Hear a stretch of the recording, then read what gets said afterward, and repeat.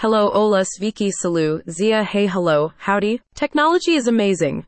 We have access to the whole world in the palm of our hands, and now when we travel, we also have access to our own personal translator, courtesy of OpenAI's GPT-4. No more wondering what the menu says in the Moroccan cafe, no more confusion over directions to the train station in Tokyo, and no more panic over how to quickly ask, "Can I use your washroom?" at a very time-sensitive moment. GPT-4 can translate anything from how to say a simple welcome in Portuguese to giving the Gettysburg Address in Swahili. However, whilst GPT-4 is a great on-the-go translation tool, it does have its drawbacks. In particular, it is easily confused by and so often mistranslates slang words and colloquialisms. So forget using any y'alls, bayas, or Cockney rhyming slang until you've had some lump of ice. Advice. How then do you ensure that your meaning is not literally lost in translation?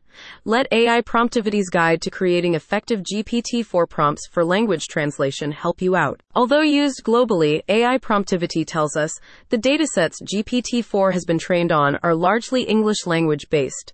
As a result, this creates an unintentional bias in the translations it generates, with cultural references frequently missed. For example, if you're telling your Spanish friends that you were saying Cheerio to your dustbin lids, kids, with a see you later, alligator, and they said in a while, crocodile, don't be surprised if ChatGPT tells them that you were taking out the garbage, spotted a caiman, and then, a few minutes later, a cocodrillo.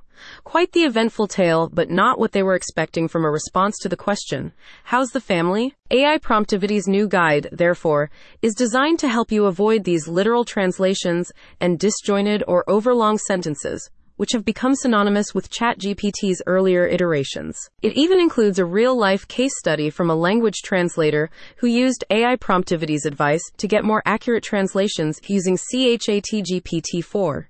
She was able to adapt how she phrased her initial request for a text translation by moving away from using simple one-sentence commands to drafting a multi-sentence request. She provided more context to the language model. After testing and refining her prompts, she found that her translations were much more accurate and natural. The GPT-4 program was able to understand the context of the text and provide translations that were more in line with how a human would interpret the text. Just goes to show what a well-crafted prompt can do for better understanding between man, machine, and humankind the world over. You can discover more about AI Promptivity's guides to getting the most out of GPT-4 by clicking the link in the description. But for now, adieu, au revoir, auf Wiedersehen, adios, goodbye and see you later, alligator.